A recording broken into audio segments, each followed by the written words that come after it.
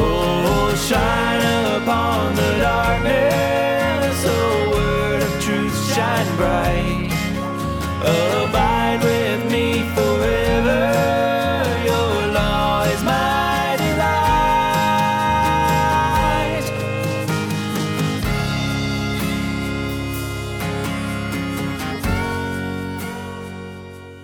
Hey everyone, and welcome to Theana Money, where we seek to help the good man leave an inheritance to his children's children. This is Jeremy, the host of Theana Money. A common misconception in economics today is that sellers get to just set the price wherever they want to, and we as consumers are stuck with whatever prices they set their goods and services at. This is often used to provoke frustration and sometimes even anger against sellers, probably in the name of the revolution. Now, in a state-controlled economy, this setting of prices and consumers just have to deal with it probably is the case for many goods and services, but not with the free market. In fact, those who complain about sellers setting the prices of their goods and services too high often say that the government is the solution, so the government needs to get more involved in the market. But that actually usually has the opposite effect. They want us to get to the scenario I just mentioned, where because of the government, there actually are set prices. So in this episode, we will see why there are many reasons for sellers to cut the prices they charge for their goods and services without the government getting involved. Without the government getting involved. I just wanted to emphasize that. Without the government getting involved, there are many reasons why sellers would cut prices, no matter what people who either don't understand economics or do and are lying to you like to say these days. And if we have enough time, we might even see how it hampers these price-cutting concepts when the government does get involved, which is the exact opposite of what many today would have us believe, because they are statists who see the government as their savior instead of Jesus Christ as the savior and the government as his minister of the sword to execute wrath on wrongdoers. But before we jump into all that, I want to ask you all to subscribe to Theana Money on your favorite podcast catcher if you have not done so already. Also, please tell your friends about the podcast and follow Theana Money on social media. So why would sellers in a free market ever cut prices? Without the government setting price ceilings and other similar laws, these are laws that make it illegal to sell a product above a set price, or in the case of laws on scalping, from raising prices too quickly, especially when done in a time of crisis. Price ceilings, setting a certain maximum on prices. Price floors, setting a certain minimum on prices by the government. That's what those are. So without the government setting such caps on prices, why would any seller ever cut prices? Wouldn't he charge astronomical prices in order to maximize income? This is what those who see the sellers as evil, rich bourgeoisie would have us to believe. But there are many reasons why they can't do so. Some moral reasons and others economic reasons. Notice I said why they can't do so, not why they won't. It isn't just that sellers won't set prices at whatever high level they want, but that they can't unless they don't want to stay in business very long. That is, as long as the government doesn't interfere with the free market. If the government interferes with the free market, maybe they can set prices whatever they want and stay in business for however long they want to, but we'll briefly touch on that here in a little bit. Competition is a major reason why sellers can't charge more. Let's pretend I am a seller of pencils, just your stereotypical wooden, yellow painted number 2 pencils. When other companies are selling their products in a box of 1 or 2 dozen for $1, I can't sell mine for $1 per pencil. You can only sell your good or service for more than your competitors if you also offer some value he doesn't that makes yours worth the extra cost. If my pencils are nearly identical to my competitors, and he sells a box of them for $1, and I sell a single one for $1, then I will quickly go out of business. Let's mix up that story a bit. What if I am the only seller of pencils around? I'm the only person in the world who knows how to make a pencil. And yes, that was a reference to that video that I'm sure many of you are familiar with. If not Google, or better yet, DuckDuckGo, no one knows how to make a pencil. Maybe I can sell my pencils for $1 each if I'm the only one who knows how to make pencils, therefore I'm the only seller of pencils.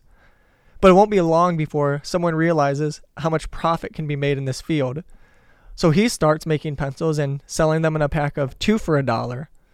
So I have to respond by lowering my prices to keep some people still buying mine and not everyone buying his instead. But then a third guy comes around and he starts selling them in a pack of 3 or 4 for $1. And now myself and the second guy both have to lower our prices and maybe even find a way to make pencils cheaper and more efficiently in order to still have a decent margin of income on our sales, in order to compete with the new guy. If our costs are too high, we can't sell our pencils as cheap as the third guy without selling at a loss. So we will either leave the market or figure out how to make our pencils cheap enough to still make a profit off of a competitive price. And that is one of the great things that God has put into the free market, to make prices as cheap as possible by things such as competition. And even if no one entered the pencil market to compete with me and my exorbitant prices, or say it took someone some time to do so, it was a while before someone entered the market to compete with me, that doesn't mean that I will make a lot of sales. Maybe at $1 a pencil, people might still buy them if there were no other pencils for sale. But what if I sold my pencils at $10 per piece? Would people buy them? Very few would. Many others would just do without pencils. They might buy products that can, for the most part, accomplish the same task, such as pens, which are cheaper than my pencils are. Then I would be forced to lower my prices, even if no one entered the pencil market, because people will either go without pencils or substitute them with some similar product, say pens or markers, or if they had to, maybe even something like crayons. So competition forces sellers to lower their prices. If a person selling a good or service wants to not lose all of his business to another guy selling the same good or service cheaper, he will have to do something about it. He will have to either lower his prices or make his product better or try to have such a good marketing campaign that people believe his product is better when it actually is not. Although that last one can be very difficult in the internet age because people can see reviews online that say that the other guy's product is just as good and his costs half as much. Or maybe the seller could pay off politicians to enact some new legislation that makes it difficult for his competitors and potential future competitors to do business in the industry. That way he can keep his market share when his product and the prices on his product don't justify his market share. That is, he tries to do, say, backroom deals to get unnecessary regulations passed to try to insulate him in his market. This is one way how government involvement can actually help prices stay higher by keeping competition lower than it would otherwise be. Now, some might respond by pointing out collusion. Collusion is when sellers in a particular industry have meetings behind closed doors to not compete with each other over prices in order that all parties involved may set their prices at a rate higher than the free market and competition would otherwise allow it to be. This does happen, but there are several things to keep in mind with it. One is that one of the parties involved might not agree to the conclusion because it goes against his conscience, either because he's a Christian or he is an unbeliever to whom God has granted a fair amount of common grace. Another is that unless these people also get the government involved by legislating regulations or other such laws, which is an issue in the United States because we are not a biblical free market, then they leave themselves open to a new competitor to enter the market with a lower price than all of the parties who partook in the collusion scheme, and thus take away a large portion of the market share rather quickly. Those are some of the competition reasons for why businesses do not set their prices as high as they otherwise could. But there are other reasons why a business might want to lower its prices as well, with competition playing little to no role in this aspect of the price basis. One is when the product is about to go bad. If I sell milk and I have a few gallons of milk that are about to expire, then I won't make any money off of them if I have to throw them away. And in fact, I will lose money because I had to pay money to purchase them and then get them delivered and put on the shelf. So if I throw away that milk because it's about to go bad, then you're in a few days when it expires, I have to throw it away. Now I'm losing money on that milk that I had to throw away. And now you're saying, well, you still have a few days until the milk expires, so maybe someone will buy it before then. Yeah, sure, that might happen.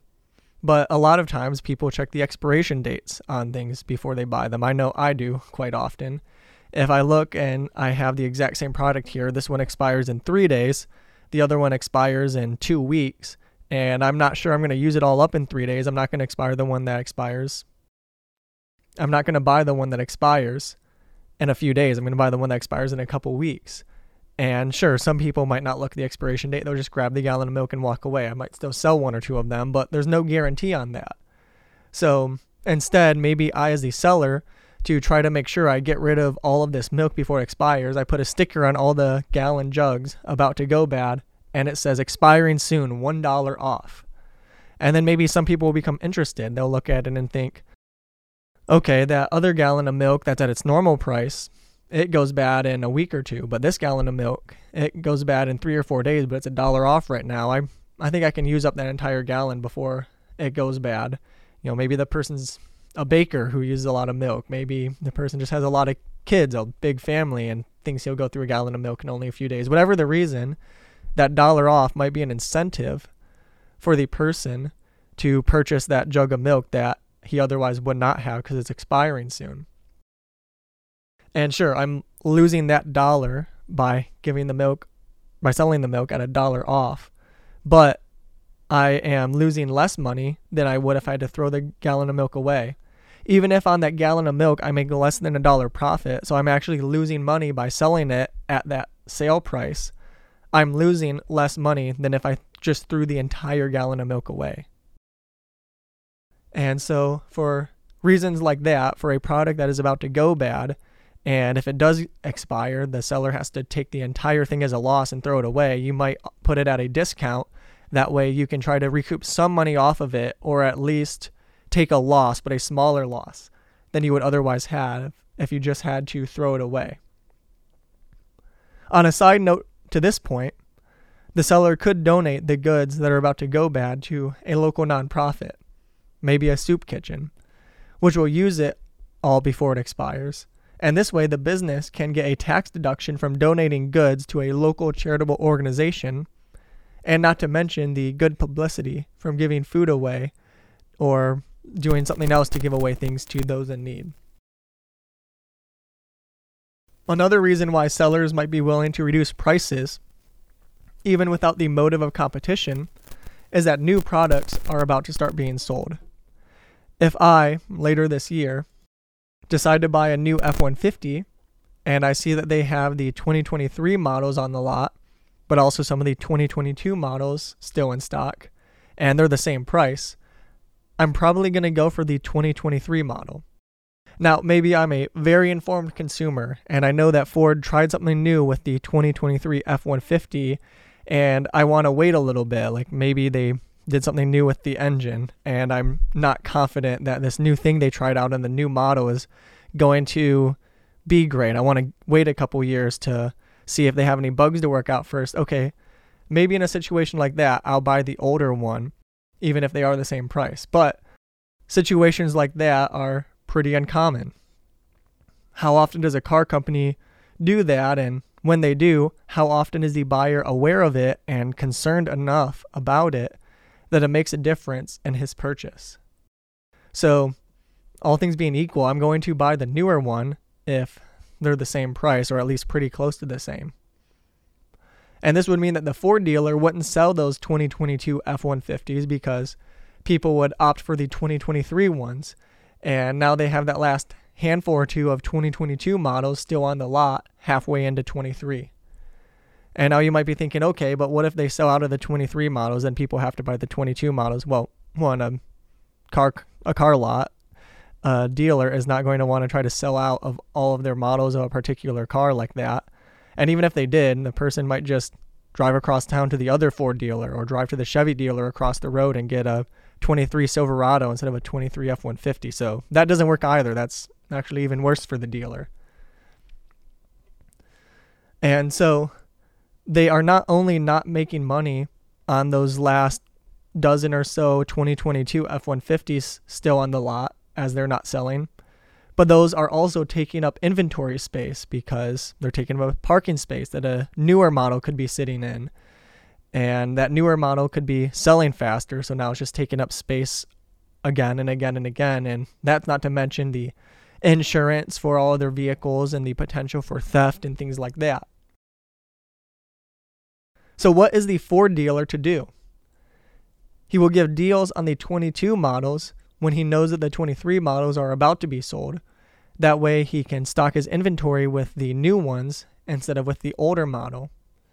When the 2023 models are on his lot, but he still has a handful or two of 2022 F-150s left, he'll probably offer even better deals to try to get rid of them and put newer ones in their parking spot. This is exactly what happened with my brother a few years ago. He bought a 2019 F-150 when the 2020 model was already out, and because of that, he got a great deal on his truck. My parents were really surprised about how little he paid for a brand new F-150 because he got a 19 when the 20 was already out, and they were offering a lot of deals just to try to get rid of all their 19 ones. In fact, with the way vehicle prices are right now, that truck's probably worth a good amount more than what he paid for it. That truck now, as a 3-year-old used F-150, is probably worth at least as much, if not more, than what he paid for it. Another reason why sellers might reduce their prices is because sales can increase the number of goods or services sold, which can more than make up for the lost profit per piece sold. If I sell a widget, which is basically just a business term to mean a product, any product, and I make $10 off the sale of each one, I might consider advertising a sale on them to drive up the quantity sold. So say I spend $20 having one of my employees make a sign and put it up in the end of the aisle that says they're on sale. So I just do this basic advertising here. We're not talking about higher costs with more complex formulas here of like trying to do big advertisements. We're just talking about something as simple as possible to help us see how this works.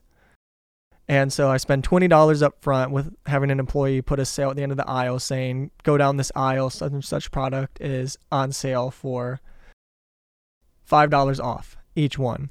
So I normally make $10 off of it. Right now they're $5 off, so I'm making $5 off each one I sell. But then the sale does so well that I sell 3 times as many as I normally do. And so if I normally sell 100 and I make $10 off each, that's $1,000. If I normally sell 100 in a given month and I make $10 off each one, that's $1,000 a month on selling that. But if in that month it's on sale, I'm selling them for $5 profit each, and I sell 300, then that's $1,500 in profit, which is more than I would have if it had not been on sale. Now, there are things to consider in that, like that $20 initial cost, having the employee make and place the sign about the sale to advertise it. And if the item on sale might decline below the normal average amount sold the next month because some of those people who purchased it during the sale would have bought it anyways, but bought it sooner because of the sale. Or maybe they just stocked up on it and now they won't need to buy a new one for a few months because of the sale or something like that. But you also have to balance in if someone might only have bought it because of the sale. They had never bought it before, and if it hadn't been on sale, they probably still would not have. But now they like it so much that they decide they'll buy one again sometimes. And now how often sometimes might depend on what type of good it is. Is it something that gets used up pretty quickly and then they need to buy a new one? Or is it something that lasts for months or even years? Am I selling hammers where someone buys a few different hammers in different sizes and then doesn't buy another hammer for years to come? Or am I selling sandpaper to someone who goes through quite a bit of sandpaper and they might be back to buy more pretty soon? All of these things go into a good business owner's decision when it comes to putting his products on sale. Sometimes it may even be beneficial for a seller to cut a price all the way down to zero. That is, to give it away for free. How will giving something away for free that costs you money end up making you money? There are a few ways it can. You can give away a trial version of something for free, but the full version comes at a cost. Or you can do in-app purchases, but the app itself is free. Maybe you have a restaurant and you give someone free delivery on their first order, hoping they like the food so much they order it again and again and again in the future. Or if not, maybe you're just hoping that they will pick you over the restaurant down the road because the other one doesn't offer free delivery on the first order, and you make more money on that sale of food than the offering free delivery costs you. So basically, you give something away for free to get attention to your business or that particular product, and maybe people will get a paid whatever it is afterwards. One example is with Adobe software. You can download their Acrobat PDF reader for free, but if you want to edit the PDF or if you want to use any of their other software for audio editing or graphics editing or video editing and all the other different software they have, then you have to get a subscription to that software or to the full Adobe suite, and those can be quite pricey. Another example is free apps with in-app purchases. Maybe it's a free game, but it has in-app purchases. Maybe it's some sort of helpful software, but that software doesn't do much, and to unlock the full potential of the software, you have to pay a one-time or a monthly fee. Maybe the app has ads at the top and bottom of the screen, and the creator makes money from those ads with or without in-app purchases, and maybe he even offers ad-free for a certain rate. These are the sorts of things that people can do to make money off of giving something away for free.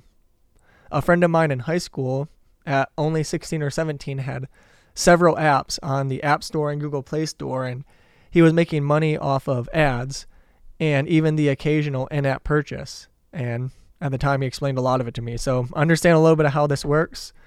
My information is also a little bit dated now, so might not all be up to date, but understand a little bit about banner ads and how you can make a free game app or something and put banner ads on it, and you're still making money off the ad, even if they never do an in-app purchase, just from the ads running at the top and or bottom of the screen. For an example, a decade ago, Angry Birds was super popular, and maybe it still is today. I don't know. Either way, the company made probably millions, if not tens of millions, with a game that was technically free because of people buying perks and other things inside the game. Related to apps with in-app purchases are free video games with in-game currency that has to be purchased with real money. Back in the day, people used to joke around that League of Legends is the most expensive free game ever because of how many purchases people made in the game after starting their free account. Back when I was in high school and then like a little bit into my early 20s, I used to play that game a lot, and I occasionally would buy some of their in-game currency with real money to get different things and stuff. So I know how they can make a lot of money off of stuff like that. So a game like League of Legends or Fortnite, which for the record I've never played a single game of, but sounds like it may have dethroned League of Legends for the title of the most expensive free game ever. or all of these free apps with in-app purchases, or these video games that are free, but there are in-game coins that have to be purchased with real money, such as Pokemon Go, which was super popular in 2016 and even still today is pretty popular. They often probably make more money just off of ads and in-app purchases and things like that than if they had made the app have a fee from the outset. By giving the app away for free and then having all of these other ways within the app for the seller to make money, they might actually make more money in the long run. So the creators develop a free game and let you play it all you want for free, but if you want to get some special perk or accelerate through the game faster, you can buy things with real money, buying coins in the game with real money in order to do that. And we are coming to the close of the episode here, but I did say near the beginning that I would mention how the government can make prices go up, not down, when they get involved. There are a lot of different ways the government does this, and at some point I want to do an episode focused solely upon that topic. But for now, I just want to say what I mentioned in passing in this episode. When the government interferes with the free market and turns capitalism into crony capitalism, or what some call crapitalism for short, competition goes down. People already in the market try to get Congress or some other governing body to pass regulations and or legislation, usually in the name of safety for the consumer. Wow, a lot of things these days that are just horrible are supposedly done in the name of safety. Well, that's besides the point. That makes it more difficult for new consumers to enter the market. Then, with less competition, prices won't be as low as they would be with a free market, and now prices remain higher rather than starting higher and dropping over time as competition increases.